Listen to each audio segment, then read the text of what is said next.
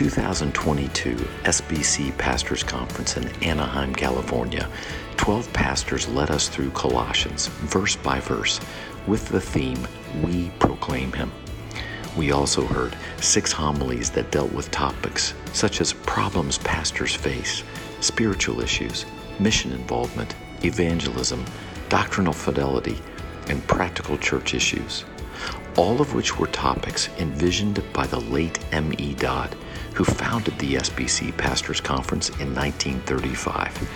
Tune in and be encouraged as you make your way through Colossians and other practical messages from the 2022 Pastors Conference, made possible in part by Southwestern Baptist Theological Seminary.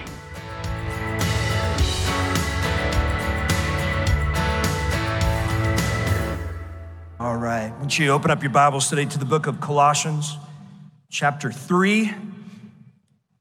We're going to look at verse 12 through 14 today. Colossians chapter 3, verse 12. We'll get there in just a second.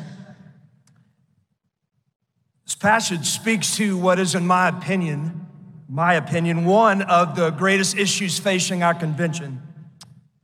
And it's an issue that I believe that if we don't get right, we're going to see 3 things happen. Number 1, if we don't get this right, I think we're going to continue to further alienate a lost world that we are trying to reach with the gospel. Number 2, we're going to further alienate ourselves as a convention from a younger generation of preachers that are looking at us and trying to find a plausible reason why they'd want to join us. And I think third thing that's going to happen if we don't get this right is we're going to further alienate ourselves from the blessing and the hand and the presence of Almighty God. And here's the issue we're facing that Colossians 3 addresses, and it's the issue of division. Division. I don't get on Twitter very often these days. It makes my blood pressure go up. But when I do, here's what I see. I see a convention that is divided. I see a convention that is, as a whole, not necessarily marked by what we're supposed to be marked by, the fruit of the Spirit, love, joy, peace, patience, kindness, goodness, faithfulness, gentleness, and self-control. We seem to be, as a whole, a convention marked by the fruits of the flesh. Enmity, strife, fits of anger, rivalries, dissensions, and divisions. And make no mistake, there are times when lines need to be drawn in the sand, but the scripture makes itself crystal clear that no matter what we face as a convention, that we are always to engage each other in a Christ-like kind of way. And we're not doing that. And I'm not sure that the Lord is pleased. Before I go any further, I think it's important to remember the context of the book of Colossians. What's it talking about? One of the primary things that Paul is doing when he writes to church Colossae is he's concerned about false teaching that's infiltrated the church. He's concerned about doctrinal error that's worked its way in the church, and he's fighting against that. I think, don't turn there, but Colossians 2:8, this is a great summary verse of the book of Colossians, in my opinion. He says, see to it that no one takes you captive by philosophy and empty deceit, according to human tradition, according to the elemental spirits of the world, and not according to Christ.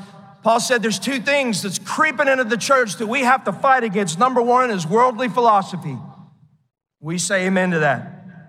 The other thing that Paul says we got to fight against in the church is human tradition, and we say amen to that. He warns us, sternly warns us, do not be taken captive by either of them. So the scripture could not be any clearer that we have to fight for doctrinal fidelity and theological accuracy. But in Colossians 3:12 through 14, the Holy Spirit inspired word of our God tells us how we are to do that, how we're to do it. In this section of scripture, Paul exhorts us to fight against worldly philosophy, But then he tells us that as we do that, we are to never forget that we are to do all those things in a Christ-like, God-honoring, fruit of the Spirit-bearing kind of way. Let's read it together. Colossians 3:12. Again, he's been speaking into this idea of not allowing doctrinal error to run rampant in the church. And then in verse 12, he sort of pauses and makes an interesting statement. In verse 12, he says, put on then, as God's chosen ones, holy and beloved, compassionate hearts, kindness, humility, meekness, and patience, bearing with one another. And if one has a complaint against another, forgiving each other. As the Lord has forgiven you, so you must also forgive. And in verse 14, he says, and above all these, put on love, which binds everything together in perfect harmony. And so Paul, again, is exhorting us to fight against doctrinal error. And he says, but as you do that, there's some things you need to put on. That phrase is a phrase that it's an allusion to clothing. It carries with it the idea of clothing yourselves in something. He says that as you strive against doctrinal error, as you pursue doctrinal purity in the church, you're to do that by clothing yourselves with kindness and a compassionate heart and humility, meekness and patience. And he keeps going. And he says, hey, if anybody has a complaint against one another, you forgive each other. Why do you forgive each other? Because Christ forgave you. And then he says one more thing that we're to clothe ourselves with as we fight for doctrinal purity. And this seemed to be pretty important to Paul because he said, above all, you clothe yourself in this one. Above all things, you clothe yourself in this. He said, above all, clothe yourself in love. In love.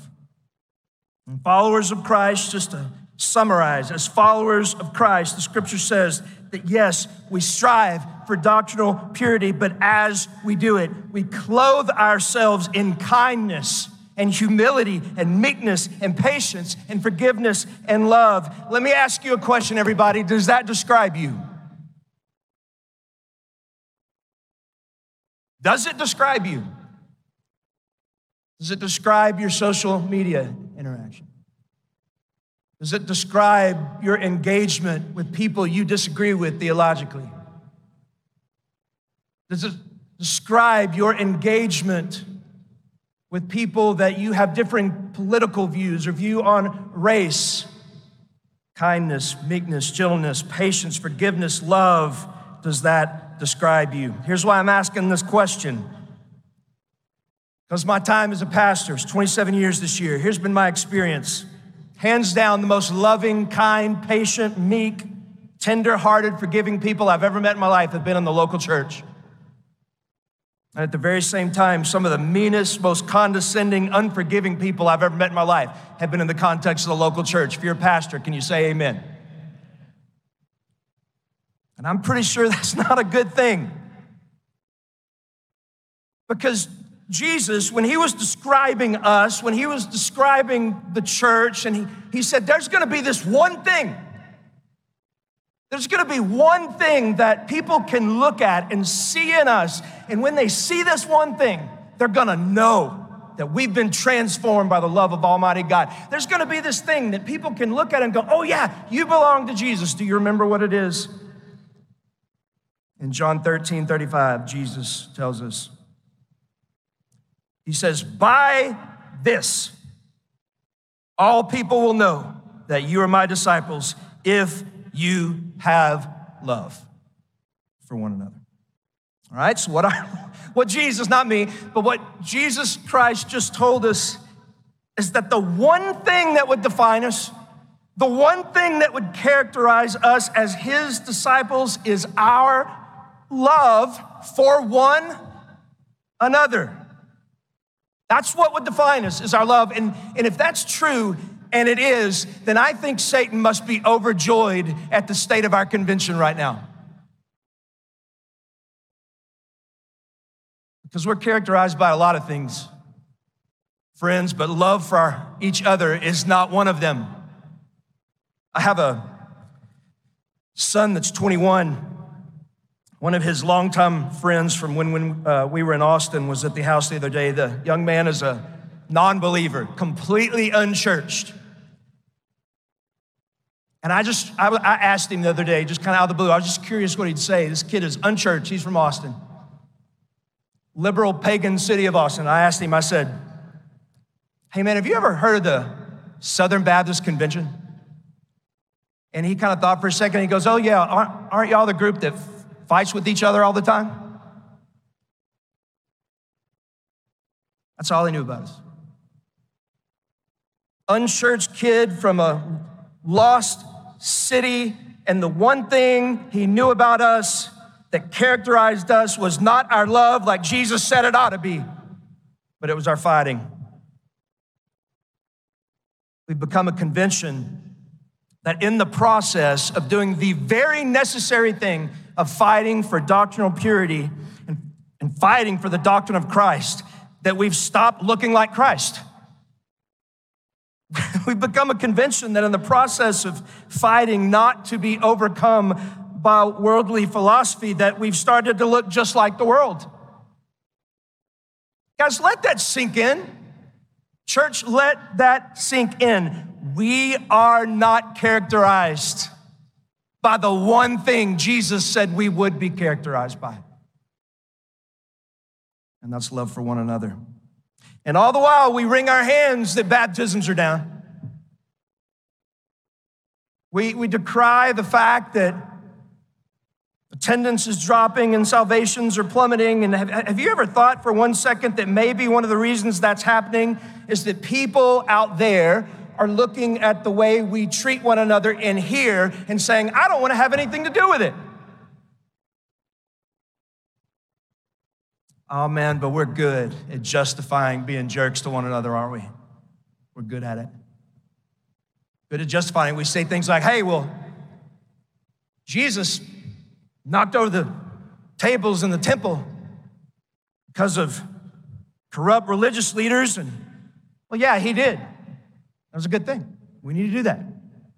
Or we look at the church at Nicolaitans and Nicolaitan, Revelation 2, where Jesus hated what they were doing. And you think, well, what in the world was this church doing that Jesus said he hated their deeds? And then you find out that this was a church that in an effort to reach the culture, they bent so far to the culture that they stopped being salt and light in the culture. And Jesus said, I hate that.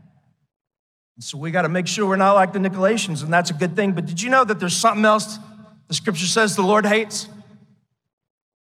It's in Proverbs 6. I'll read it to you. Proverbs 6:16. There's 6 things that the Lord hates, 7 that are abomination to him: haughty eyes, lying tongue, hands that shed innocent blood, a heart that devises wicked plans, feet that make haste to run to evil, false witness who breathes out lies. And watch this. And it says, and one who sows discord among brothers. Scripture says that if you're sowing seeds of discord among brothers, that God hates it. That's strong language. Hey, let me ask you a question. Why do you think that God said he hates that? That when 2 brothers in Christ are sowing seeds of discord between the 2 of them, why does God hate that? And I think here's the answer. Because if our love for one another is meant to show a lost world what the love of Almighty God looks like, what does our infighting and division show a lost world about Almighty God? It's not good. There's something else we need to consider about the importance of loving one another.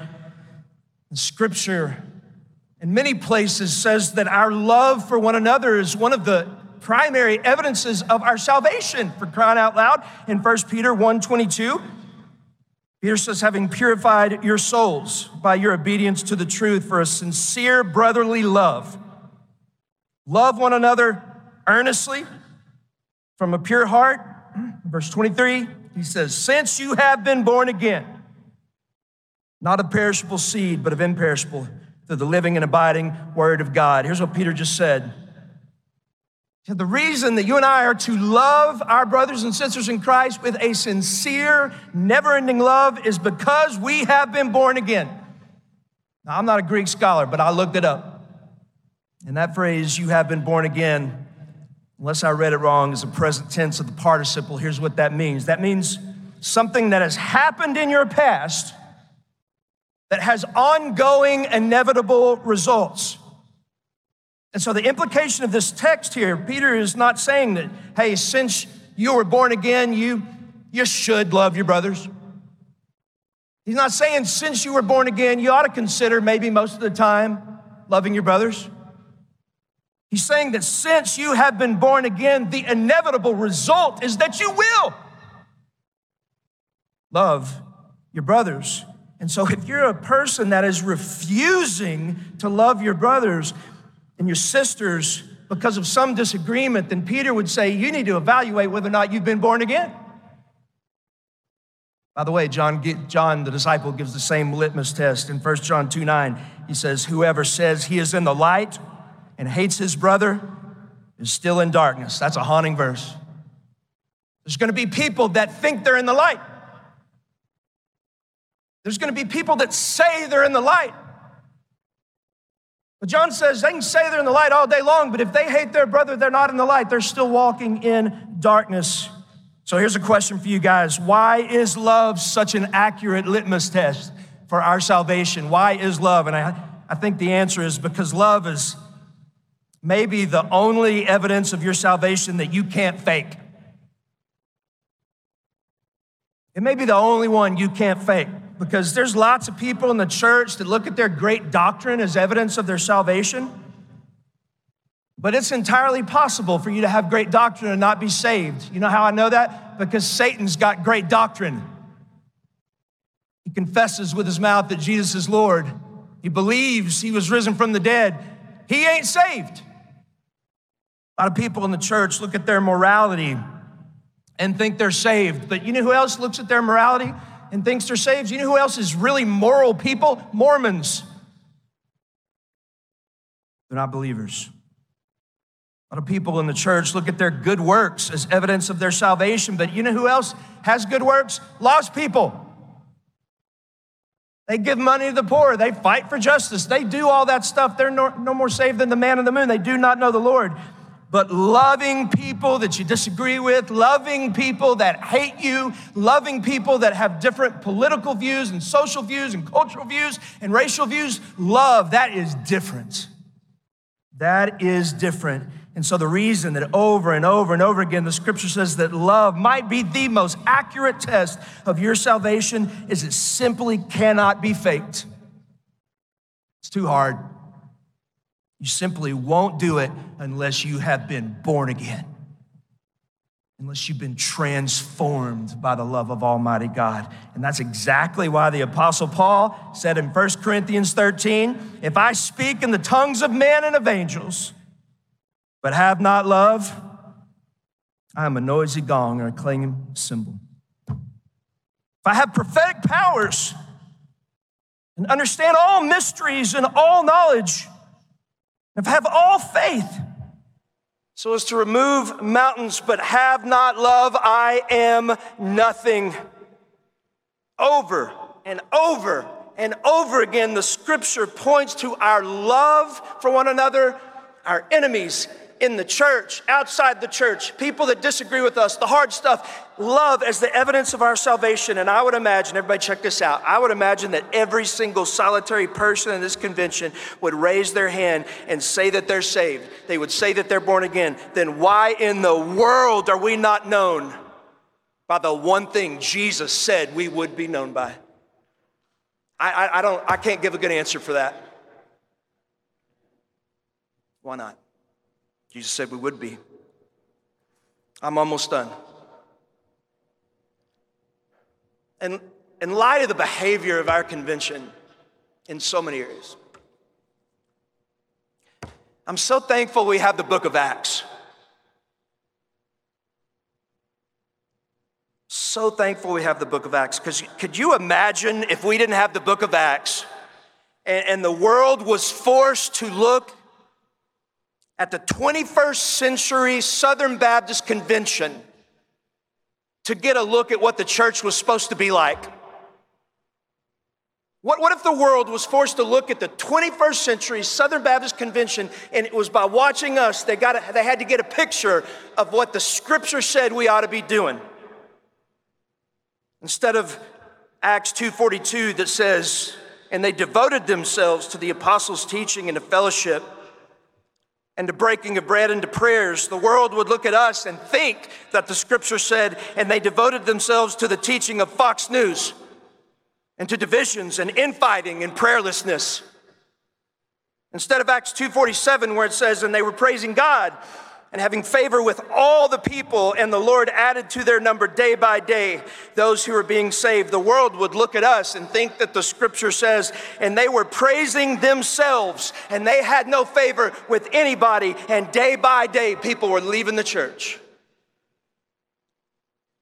I'm so thankful we have the Sermon on the Mount, where Jesus defined what a real Christian would look like, because if we didn't have the Sermon on the Mount and the world was supposed to look at us, 21st century Southern Baptist Convention, to see what a real Christian was supposed to look like, instead of Matthew 5:3 where it says, blessed are the poor in spirit, for theirs is the kingdom of heaven, they would look at us and think the scripture said, blessed are the proud and arrogant, for they will inherit the kingdom of religion. Instead of Matthew 5:5, where it says, blessed are the meek, for they shall inherit the earth, the world would look at us and think that the scripture said, blessed are the power hungry, for they will inherit the Southern Baptist Convention. Thankful we have Matthew 5:9, where it says, blessed are the peacemakers, for they will be called sons of God. Because if the world were to look at us, they'd be forced to think that the scripture says, blessed are the culture warriors, for they will be called sons of the Republican Party. There is a reason that the New Testament church turned the world upside down, because they didn't just talk about what the scripture says, they actually lived out a real picture of it. And if we don't change course, we will never, ever see the kind of growth and the kind of power that the first century church did. I'm done with this. How do we move forward? How do we move forward? This is it. What if we became a convention of churches? And this is crazy, y'all. Put your seatbelt on. You ready for this? What if we became a convention of churches that was known for biblical faithfulness and tenderheartedness? What if, hold on, check this out. What if, this is nuts, this is radical stuff here, hold on. What if we became a convention of churches that was absolutely positively known for theological accuracy and kindness? What if, this is nuts, what if we became a convention of churches that is known all over the world for its love of mission and its love for one another?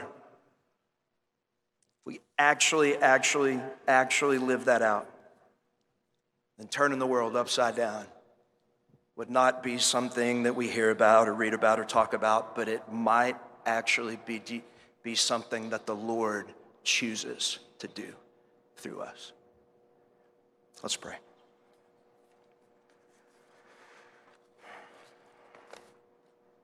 Father, I pray for this room. It'll be filled over the next few days. Father, I ask you that your Holy Spirit would pour out on this place. And one thing I ask above all, that the name of Jesus Christ would be exalted here and in this convention, and that we might come back to the people you've called us to be. And I ask that in Jesus' name. Amen.